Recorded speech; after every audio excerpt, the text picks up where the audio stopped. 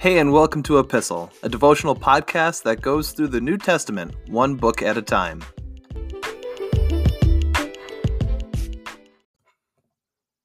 We're going to be starting the last chapter in Galatians today, meaning that we are in chapter 6, verse 1. Dear brothers and sisters, if another believer is overcome by some sin, you who are godly should gently and humbly help that person back onto the right path. And be careful not to fall into the same temptation yourself. Share each other's burdens, and in this way obey the law of Christ. If you think you are too important to help someone, you are only fooling yourself. You are not that important. Pay careful attention to your own work, for then you will get the satisfaction of a job well done, and you won't need to compare yourself to anyone else. For we are each responsible for our own conduct. Those who are taught the word of God should provide for their teachers, sharing all good things with them. Don't be misled. You cannot mock the justice of God. You will always harvest what you plant. Those who live only to satisfy their own sinful nature will harvest decay and death from that sinful nature. But those who live to please the Spirit will harvest everlasting life from the Spirit. So let's not get tired of doing what is good. At just the right time, we will reap a harvest of blessing if we don't give up. Therefore, whenever we have the opportunity, we should do good to everyone, especially to those in the family of faith. Restoration is the goal of what Paul is getting at for the Galatians to come to realize and for us to realize as we start to wrap up the letter that he writes to these group of churches in this part of the world. Restoration is the work that God does for us through Jesus as we are restored to him through the death and resurrection of Jesus Christ. It is also reflected as we desire to see people restored just in our own lives, as we see people restored in their broken relationships, as they are brought to restitution, as people are restored back into fellowship with each other. It is seen as justice is carried out, as we defend the helpless. This is the restoration that God is alive and at work doing within our hearts and in the world around us. And that's an incredible part of what it means to be just a small facet of his kingdom, as we see God at work in the world around us.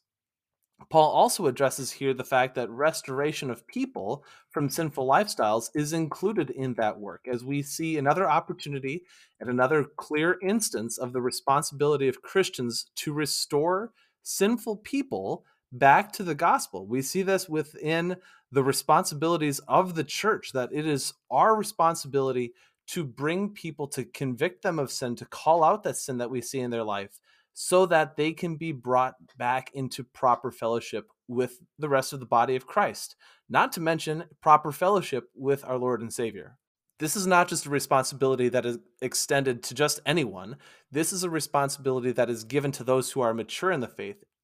Paul recognizes that as he says this, as he writes this down for the church, that as you start to call out people for their sin, as you start to walk towards them in that, to bring them back from that lifestyle, there's a danger for you to fall into that sinful lifestyle as well. So Paul gives caution, but also says it's for those who are mature in the faith, who are strong in their relationship with Jesus. As you are mature, to bring those people back, to show them this is what a lifestyle of following Jesus looks like. You have left that. Let's bring you back so that you can see the work of the forgiveness that is still yours in Jesus as you repent of this sin.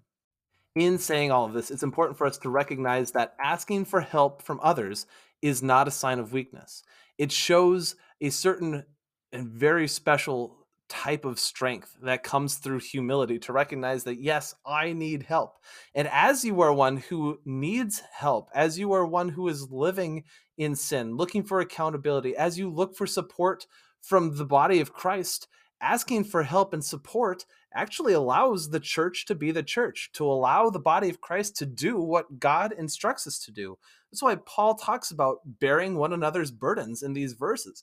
And that's an incredible responsibility and an absolute privilege, to be the ones who are able to show the love of Christ through that help and support, to continue to pray for one another, to support each other in that, to help in any way that we are able to, and also to hold one another accountable to keep us from falling into sin.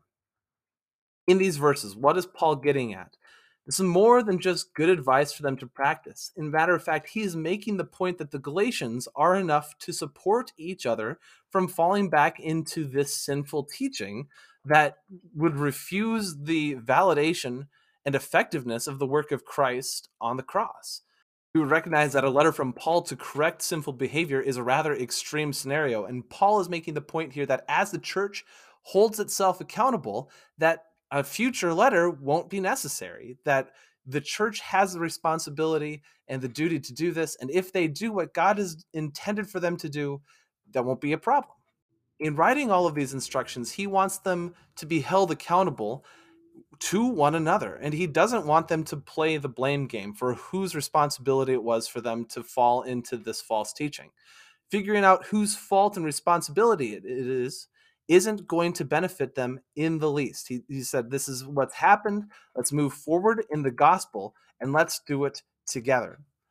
To those who are responsible, however, remember that it is your responsibility to repent. If you don't, prepare to face God's justice. This is what he instructs and teaches and very clearly says in verses 7, 8, and 9 and 10. Paul does extend a little bit of a warning here to those who are responsible in light of all of this. The response of Paul in light of those who are responsible for leading the Galatians away from the proper gospel is for them to repent. You are going to face the justice of God, whatever that sin might be, whether that is leading people away through false teaching or whatever that sin might be. God sees what is taking place. And the warning here is to do good, to not give up, to not grow tired of doing that, to work to the benefit of the church. And as you do that, to continue to repent of your sin, to seek that restoration, and in so doing, reflect the work of God in the restoration that is ours through Jesus. To persist in doing good things helps to strengthen the body of Christ, which leads us to the takeaway question today. How might you strengthen your fellow believers in your church today?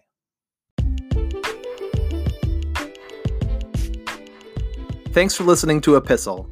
You can find, follow, and give feedback on our Instagram page at @e_pistle. You can find all of the episodes for this podcast wherever you get your podcasts, and please feel free to share them with a friend. Thanks again for listening, and we'll see you in the next episode.